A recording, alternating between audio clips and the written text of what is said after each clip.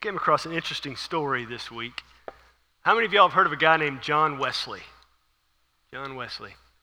John and his brother Charles were ministers, but John, he was a priest in the Anglican Church for a couple of years, and then he got saved. So he'd been a priest for a couple of years, and then he got saved. And some of the things he felt the Lord impressing on him, he needed to do something else than be the priest of an Anglican church. And so he left and kind of started these groups all over England to try to help Christians in their Christian life be more dedicated to Christ. Spend more time reading Scripture, spend more time sharing the gospel. And so he developed this concept and had this idea of these are like methods of how to live the Christian life. And it established a denomination called Methodists from these groups that he established. Well, there was one time John Wesley was out preaching in this area early in the day, and this woman came up to him. He said, Pastor John, if you were to die tomorrow night at midnight, what would you do between now and then? Would your schedule change at all? And he looked right back at her and said, no, absolutely not. I would do everything I was already going to do. I'd preach at that place I'm going tonight. I'd wake up in the morning. In response to this question, he had a place he was scheduled to preach at 5 a.m. the next morning. He said, I'm going to preach tonight at this place. I'm going to go at 5 a.m. tomorrow morning and preach at this place. There's a place tomorrow afternoon I've already scheduled to preach. I'm going to preach there. Tomorrow night, there's another place I'm going to preach, and then I'm going to grow and address these societal people, these societies that I'm going to preach at. And then tomorrow night, I'm having dinner with this family. I have dinner with them, pray with them, and then go back to my house, fall asleep. And if it's midnight when I die, then I'm going to wake up in glory. He said, I'm just going to do what I've already got on my schedule. You know, sometimes we can ask the question, how can I live a faithful life? Well, a faithful life is chosen. It's really a series of intentional decisions that we're going to make. And I told that story about John Wesley to illustrate the idea of he had made a decision in his life that if he was to die the next day, he was already going to do what he had scheduled because he had already decided to live faithfully. Even if it was a disruption, even if it was difficult, he was already going to do it. So knowing he only had 24 hours to live, everything would be the same because he already made the decision ahead of time to be faithful. Because a faithful life doesn't happen by accident. It doesn't happen by default. And so you can ask yourself, if tomorrow is your last day, would your schedule change at all? Could you say, no, my schedule will be absolutely the same? Absolutely the same. Would it really? Your Sunday afternoon would look the same. Your Sunday night would look the same. Your Monday morning at your job would look the same. Would everything be identical to what it is now? Or would you make an intentional adjustment to what you would do between now and then? See, that's what we're going to look at today is then, okay, how can I get this mindset of living faithfully? How can I, in my life today, in 2022, how can I live faithfully? Well, open your Bibles to Hebrews chapter 11. Hebrews chapter 11. If you're using a Bible on the rack in front of you, it's on page 1008. 1008. And if you do not have a Bible, take that one home. We have others we can replace it with. Don't worry about that. You can have that Bible. We're in Hebrews chapter 11, starting in verse 23. The author writes, by faith, Moses, when he was born, was hidden for 3 months by his parents, because they saw that the child was beautiful, and they were not afraid of the king's edict. They saw the child was beautiful. Now, every parent thinks their child is beautiful over and above all the others, and it's not necessarily that Moses' parents thought, well, here's a beautiful child, we're going to hide him. All those other ugly babies, Pharaoh can have them, but this one is better looking than all of them. I mean, really the idea is they knew from the impression of the Lord there was something special here. That God had a plan for this baby. So they hid Moses. By faith, it says. By faith, they hid Moses for 3 months because they were not afraid of the king's edict. Now, the king's edict was every baby boy would be killed.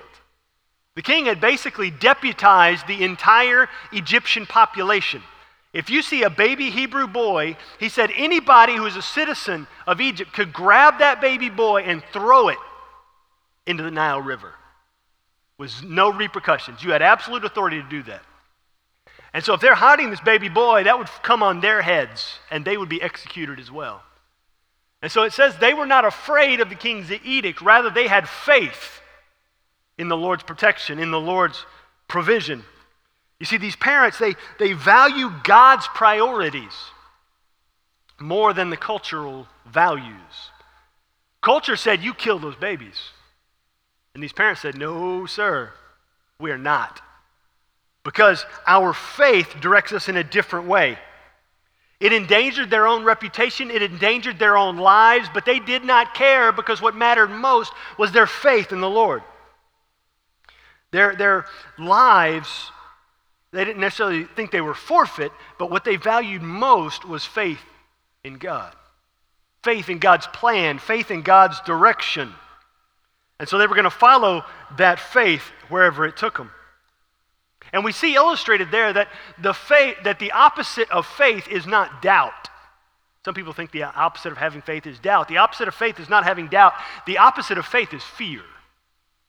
Faith can direct your footsteps. Fear can direct your footsteps. Now, doubt can be a symptom of fear. A doubt can come along afterwards. But at the base root of it, the opposite of faith is fear. And so what this verse tells us is these parents were not fearful of losing their lives. They had faith. You know, you cannot be faithful and fearful at the same time. Because faith trusts God and fear does not. Fear denies God's ability. It denies God's omniscience, that He knows everything. Fear also denies that God is all-powerful. Faith and fear are really like light and darkness. Because fear is the absence of faith, just like darkness is the absence of light. And so if there's an area in your life where it is dominated by fear, it's because faith is absent in that area of your life.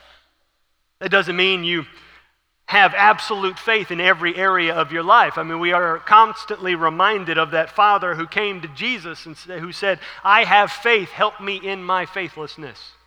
I believe, help me in my unbelief. He said, I have faith in some areas, but there's others that I don't. So I really need help here. Because he wanted to follow Jesus. But fear can overpower faith if we allow it. Fear is the absence of faith. Light and darkness cannot coexist, and faith and fear cannot coexist. And we see illustrated in this verse that the faith of these parents was demonstrated in their actions. They didn't just say they had faith, they lived it out. And actions can actually do the same thing for fear. That when fear dominates our hearts, it comes out in our actions. Actions reveal a faithful heart or a fearful heart. One or the other, it's going to come out in how we act, in how we respond to a situation. Whether we have faith or fear, it's going to be demonstrated in how we act. We can come in on Sunday morning and say all day long, I've got absolute faith in Jesus. And then we walk out on Monday morning and we are riddled with fear and anxiety about what's about to drop on our heads. That doesn't mean it's not a struggle. It doesn't mean it's always going to be easy, because Jesus tells us that it's absolutely not. In John 16, in this world you're going to have trouble. It's going to be hard. It's going to be problematic. But that also doesn't mean you have to abandon faith even when it's hard, even when there's a problem. Rather, you lean into faith. And your actions will then reveal whether you have faith or fear. And we see in Hebrews 11:23, Moses' parents had faith. Look at verse 24. So by faith, Moses, when he was grown up, refused to be called the son of Pharaoh's daughter, choosing rather to be mistreated with the people of God than to enjoy the fleeting pleasures of sin. Now, if you're unfamiliar with what's going on here, that's totally fine. If you haven't read the book of Exodus or had somebody, tell you about it, you don't know it till you know it. What's going on here is Moses, as a baby, his parents would hide him until they couldn't hide him in their house anymore. And so they built this basket and they waterproofed it and they put it down in the Nile, and Moses' sister would watch the basket to make sure everything was okay. Well, Pharaoh's daughter, Pharaoh, who issued the order to kill all the Hebrew babies, Pharaoh's daughter came down to the Nile River to take a bath, and they had placed Moses' waterproof basket, just happened to be, there's no happenstance with God, but they placed it in the place where Pharaoh's daughter came down to take a bath. She noticed the basket, she saw the Hebrew baby, and she knew her father's order to kill the Hebrew babies. But there was something special about this baby. So she said in her mind, to protect this baby, I want to adopt this child. So Moses' sister ran up and said, hey, you want me to get you a nurse to help you with this baby? And Pharaoh's daughter said, absolutely. So the sister went home, grabbed Moses' mother, and Moses' mother came in and was allowed, under the protection of Pharaoh's daughter, to raise her own son. Probably paid for it, as all moms should be, right? And she went home and she raised Moses to the age that he wasn't dependent upon a mother or a nurse, and he could eat on his own, and he could go to the bathroom on his own. And then she took him to the palace, and Moses was raised in the palace.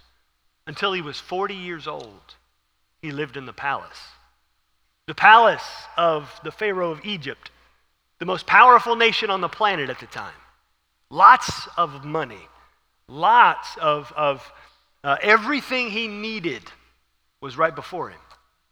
Everything was taken care of. A servant would do this, a servant would do that. He had anything he wanted. And what we read there in that scripture was, it came a point when he was grown up, when he was 40 years old, he refused to be called the son of Pharaoh's daughter anymore.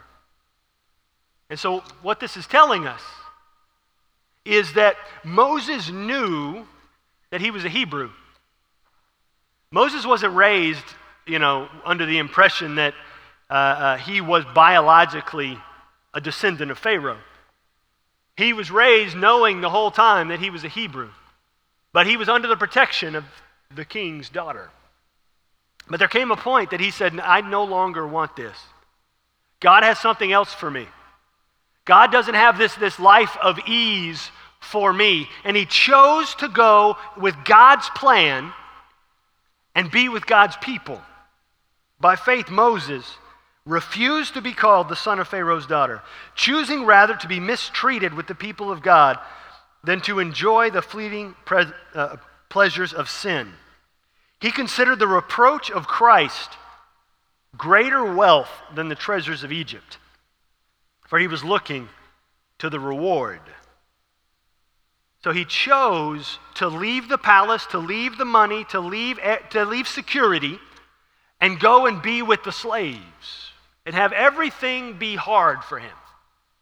How many of us, don't raise your hand, would honestly make that decision? Under the protection of the palace, any food you wanted, anything you wanted. You didn't even have to look at the Walmart pickup order. You just told the servant to go get it for you, and they got it for you. They had your food ready whenever you wanted to eat it, your favorite food, every meal, favorite dessert, every meal. Moses says, no more. God's got something else for me.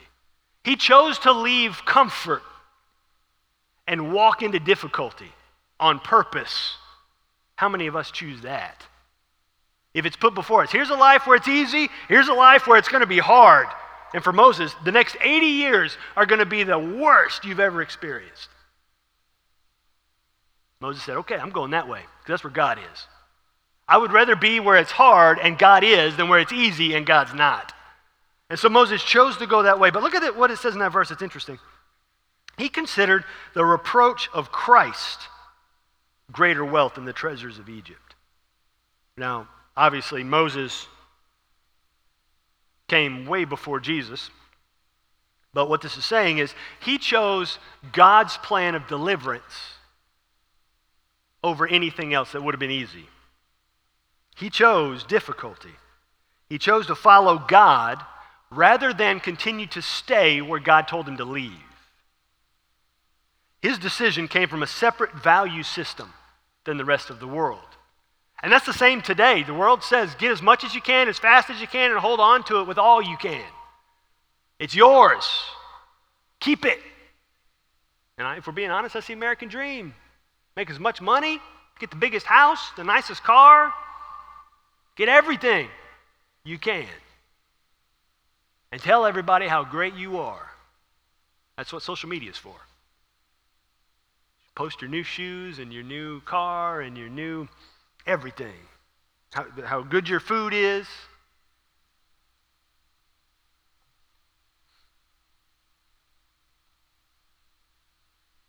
And Moses said, no, I'm not going to do that. God's got a better plan for my life. Moses didn't do everything right. Obviously, he killed a guy, and he went and hid from God for 40 years. But God didn't leave him alone. You see, Moses' decisions, even though they were horrible and wrong and sinful, did not disqualify him from service to God. God still used him. Moses wasn't, if God was done with Moses, Moses would have been dead. But he wasn't. So Moses still had a job to do. And so God allowed Moses to go out and spend 40 years in fear and hiding. And then when God finally showed up and says, all right, now it's time to go back and walk right into Pharaoh's palace that you left. Scholars tell us that most likely the guy who was Pharaoh when Moses went back into Egypt was the guy who was raised as Moses' brother. And so he would have to walk into that throne room with a guy he grew up with and played with as a child and demand that he let his people go. And Moses gave every excuse. Absolutely not. I am not doing that. No. You can send somebody, I don't talk good, God. I don't do good. I don't go good. I don't say good. I don't look good. God, send somebody else. God said, no. Even though I agree with all of that, I'm going to send you. You just got to do what I say. And at the end of the day, Moses did. And so even though Moses sinned massively, even though Moses ran from God for 40 years, and even though Moses tried to argue out of being used by God, God still used him. God still used him in a powerful, powerful way to do phenomenal things by faith, as it says there in Hebrews 11. By faith, Moses, he considered the reproach of Christ, the plan of God for deliverance. But what's interesting is I want to point this out. He left all that behind, all the money, all the palace, because it says there at the very end of verse 26, he was looking to the reward. Now I learned something this week. That word, he was looking to the reward. This may be my new favorite Greek word. It means to look away from one thing in order to look at something else. And so when it says he's looking toward the reward, it means he's looking away from everything else except God's plan. He's looking away from all of it and looking to where God wants him to look, looking at something specific, God's plan. So he looked away from all the potential possibilities that staying in Egypt would have meant, and he looked only to God's plan. He put all of his attention on the Lord, and that guided him. You see, because faithful actions come from faithful attention. Faithful actions come from faithful attention. If our attention isn't on the Lord and the things of faith, we're not going to make faithful decisions. We're not going to stumble into faithfulness. It has to be on purpose. It has to be intentional. We have to make the decision to do it. A faithful life is chosen. Doesn't happen by accident. Sometimes we choose not to look at something or focus on something or buy something or watch something or spend time with something because something else proves itself to be of greater value. And so in that moment, we have to choose, will I be faithful? Will I be faithful with what I choose to look at? Will I be faithful with what I choose to focus on? Will I be faithful in where I place my money? Will I be faithful in what I watch and what I invest my time in? Will I be faithful with the life I have been given? Because your life moves in the direction of your attention. Your life moves toward your attention. Have you ever noticed somebody, if you're sitting in the car with somebody driving down the road, maybe a new driver, and you tell them, make sure you look at that middle line and stay on this side of it, they're going to veer towards that line every time. Because that's where their attention is. You're looking at the line, you're going to get closer to the line because that's where you're looking. You're going to go where you're looking. Your life is going to move toward your attention. If your attention is on Jesus, that's where your life's going to move. If your attention is on something you're binging that maybe you ought not to be binging when you're alone in your room, those thoughts are going to ramble around in your head, and that's where your life's going to move. Maybe chaotic, maybe uncertain, but that will be what dominates your mind. Your life moves in the direction of your attention. If your attention's on the Lord, then your life's going to move in that direction every single time. That, again, that doesn't mean it's going to be easy, but that means the Lord's going to be with you when you're walking through the hard stuff, when you're walking through the forest, when you're trying to climb that hill that you just cannot get up. The Lord's with you, helping you get through it. Faithful actions come from faithful attention. Now look at these next two verses. By faith he left Egypt, not being afraid of the anger of the king. Does that sound familiar? His parents had the same thing. By faith, he was not afraid of the king, for he endured as seeing him who is invisible. By faith, he kept the Passover and sprinkled the blood so that the destroyer of the firstborn might not touch them.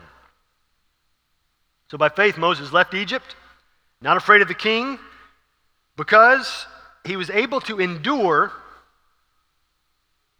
by seeing him who's invisible. He saw God, what God had for him, and he pursued that. His attention was on the Lord, his attention was on the Lord's plan, and everything else faded to the wayside. And he was able to persist and endure where God had him go. And what we see there is that Moses is mirroring the faith of his parents by following faith rather than fear. His faith allows him to endure with strength. His faith gave him the strength to endure, to persevere all that was yet to come. And it's not just persevering Pharaoh constantly telling him no, not just persevering the parting of the Red Sea, but persevering 40 years of faithless people and him leading them, telling them the Lord's going this way, the Lord's this way, and the people wanting to go that way. And Moses persisting and consistently following the Lord, even when God said, I'm going to destroy all of them and build a nation out of you. And Moses prayed for the people who were belligerent, the people who were mutinous, the people who were faithless. Moses prayed for them and said, no, God, protect them. And God did. By faith, Moses was able to do all of this. By faith, he persevered because he saw what was invisible. He saw the situation. He saw God's presence in the situation, in the moment. Even though he couldn't physically see God, he saw God there. He felt God there, and God directed him through the difficulty. Trusting God's presence and strength enables faithful endurance. Moses trusted that God was present. Moses trusted that God was going to give him the strength to make it through. And because he trusted God's presence and strength, he was able to have the faithful endurance he needed to make it through the 10 plagues, to make it through being chased by the greatest army in the history of the world up to that point, having faith to raising his hands and parting the Red Sea and walking through on dry ground, and having faith to get through. And 3 days later, the people denying their faith and Moses continuing to have faith. He had faith because God's presence and strength were there. He had faith that God's presence was there. You know, in college, I had a roommate who was a Marine. I roomed with him my first year in college, and then towards the end of my college. I was there one semester that he wasn't because he graduated early and went into the Marines. But the summer in between my junior and senior year, my roommate, his name was Joe Officer. It's a great name for a Marine, right? Officer. He went to OCS, Officer Candidate School, for 10 weeks, and then he came back and he was given his commission at the end of that fall semester. But Joe was a very physically fit-minded person. He was dedicated to it constantly, every day. And it got, I don't want to say irritating. It wasn't irritating. It was motivating, I guess is a better word. Because he would get up early in the morning, and it had to be early because my major was biblical studies. And I don't know why, I guess they just thought preachers have to get up early or something, but all my necessary classes were at 8 a.m. And so I had to get up early. And so he would get up early to get me to go exercise. And the first thing we would do is run. And I don't know if you know any Marines. Our associate pastor, Jared, he's out there in the hall, he's a Marine. But they are in very good condition. And we would run out by the college, and it's a safer area than it was then. Back then, we were really close to Oak Cliff in Dallas, and there was a lake right next to the college, and it's where the drug gangs from Oak Cliff would come and dump the bodies. We would find cars burned out and police tape. I mean, many, many days we'd find, my mom's going to watch this tomorrow and see that I'm saying this. I didn't tell her then. It happened. It did. Sometimes the cars were still on fire as we're running through the next morning. But I felt safe because I was with the Marines, so I was good. And so we'd run down Mountain Creek Parkway, go up to the highway, come back the highway, and come back to the college. But I got a couple pictures I'm going to show you. I went on Google Maps and I found these pictures. Let's see if they'll work. This is the first one. So this is going uphill, that hill up there at the very top. This is about 2/3 of the way through our run. And it was about a 5-mile run. This is about 2/3 of the way. There's this hill. And I know it doesn't look like much here, but when you're not used to running, and this is 2/3 of the way through a 5-mile run, this feels like death. And it wasn't as nice then as it is now. There were definitely not side rails, and didn't have the median with the curb, and it was a lot rougher than that. But we'd run up this hill, and we get up there close to the top of that hill, that last little stretch, and I would just be about collapsing. I mean, I would do everything I could just to get one foot. I'd be moving like this, and I'm in shorts and tennis shoes and a workout shirt, and he's dressed out. I mean, he's got his camo on and his boots. He's carrying a pack, because he wants to stay in shape, and he's way out in front of me, and I'm like, Joe, slow down, come on. And he's screaming at me, and he's about 5 paces in front of me screaming, Hurwick, come on, let's go, let's get up this hill. I'm coming up the hill, Joe, oh my gosh, I'm gonna die. You have to carry me down. And so we're getting up, and every day he'd be screaming at me. We'd be coming up this little hill, and we get up there to the top, and it was downhill for a good little ways until you got to the last stretch. About the last 1/10 of a mile is almost straight uphill. Right next to the college, y'all know T.D. Jakes. You ever heard of T.D. Jakes? His church is right next to where I went to college. And there's this massive hill. And so show this next picture. It's not going to look big because Google distorts everything. It's huge. I know it doesn't look it, but that's the school up there. And so we're running, and this is the Potter's house over here to the right. We're running, and it looks a lot nicer, way nicer than it did back then. They've really made it look nice. With, again, no guardrails. We're running up this hill. Cars are flying by, and I'm almost crawling up this hill.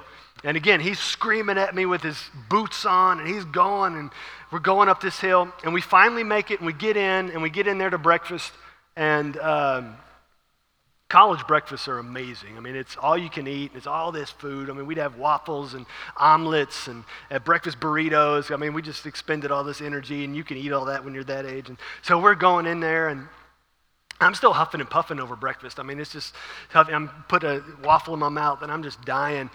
And I was able to make it through those runs because I knew Joe Officer was with me. His encouragement, his strength got me up the hills. His strength enabled me to accomplish that. His presence made me not fearful as we're running by the burned out cars with police tape and police with dragging the lake. I wasn't scared because he was there. I wasn't scared because he was present. I had the strength to accomplish it because he was there with me. And it's the same idea when walking through this life and we're going through something difficult. We're able to run up the hills because God is with us. We're able to have the strength to endure because he is encouraging us and carrying us through the moment. We're able to get through the hard stuff and the difficult stuff because he is there. It's his presence, it's his strength that enables our perseverance, our endurance. If we're left to our own devices, we can't do it. We can't. But we're not alone. He's with us every step of the way. And now look at this verse 29, it's our last verse. By faith, the people crossed the Red Sea as on dry land. But the Egyptians, when they attempted to do the same, were drowned. So now we have the entire nation of Israel having faith in God's ability to protect them through the Red Sea. The Egyptians didn't have faith, and so they didn't make it through the Red Sea. But the nation of Israel had faith in this moment. Now I want you to notice the progression through what we've read from verse 23 to 29. You see, the parents had faith, and then Moses had faith, and then the nation had faith. Faithful actions can influence for generations. Faithful actions leave a mark. Faithful actions leave lasting impact. Faithful actions can build spiritual momentum that will outlast all of us. Faithful actions are like compounded spiritual interest. They will have exponential spiritual impact. Because what faithful actions and faithful words do, when we have faithful words and faithful actions, they come together, faithful actions and faithful words, and they align to point people to Jesus. Our faithful actions and our faithful words always align to point people to Jesus. Moses' parents said they were faithful, and they demonstrated it through their actions. Moses would have said, I'm faithful, and he demonstrated it through his actions. The nation of Israel absolutely said, we are faithful, and walking through that Red Sea, they demonstrated it through their actions. And because of their deliverance, Jesus came generations later as a descendant of those very people. But again, their faithfulness doesn't mean they were always faithful. You heard me say a minute ago, 3 days later. If you look back in the book of Exodus, it's just a couple of days later. I mean, it's 3 days later. It's like the very next page in the book of Exodus. They lacked faith. They said, we're going back to Egypt. Yeah, God did the plagues, and God destroyed the army of the Egyptians, but here we are 3 days out from that massive miracle of the Red Sea, and it's hard out here. It's hard to do all this stuff on our own without the Egyptian infrastructure. It's hard, so we're going to go back to Egypt. Is that okay, Moses? And Moses said, no, it's not. You're going to go where God wants you to go. And we're going to go where God has us to go. And he demonstrated that faith. Because his parents had faith, he had faith, and he led the people to faith, and that continued to carry on. And so we have to ask ourselves, do my actions reveal a faithful heart or a fearful heart? Do I have faithful attention in what I allow to dominate my thinking? How faithful is the strength of my endurance? Are my words and my actions, do they align in faith and point to Jesus? Now you may say, okay, it's great. Moses' parents were faithful. Moses was faithful. He came from a faithful house. Well, I come from a place that wasn't all that faithful. I come from a place that wasn't very faithful at all. You may say, my own past is not very faithful. I can see Moses and God do great things, and yeah, Moses killed a guy, and yeah, Moses ran away for 40 years, but my faithlessness is a lot closer than 40 years ago, and I don't know how God can do much with me from where I'm coming from. A couple nights ago in our family devotion, we came across a story that I never made the connection before but the way it was communicated in the devotion we were doing, it was like, wow, I never saw that. There was a guy in Genesis chapter 4, a guy named Lamech. And he's the first guy in Scripture mentioned who had more than one wife. And he sings this little song, it's 2 verses, bragging about how violent and evil he is. You know, we talked a few weeks ago about, Cain killing his brother Abel. Well, this guy brags about being more violent and evil than Cain was. And he's bragging about this to his multiple wives and saying, I am this. And he's almost insulting God. He's saying, if God punished Abel, God better come and punish me. Like challenging, God's not. I know he's not. He can't do anything to me because I am Lamech. I am great. But you know who came from his household? The most faithful man of the entire world at the time, Noah. Noah was his son. Noah, whom God came and said, you are the only one praising me, praying to me, following me now. This entire world, there's not one person outside of you. You see, when it comes to following the Lord, having faith in the Lord, it doesn't matter where you came from.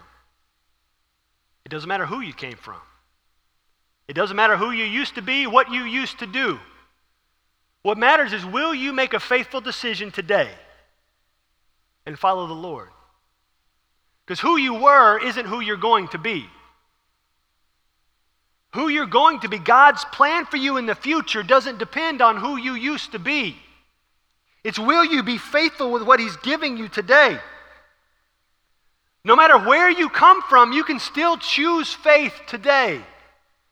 You're not dead yet, if you didn't know.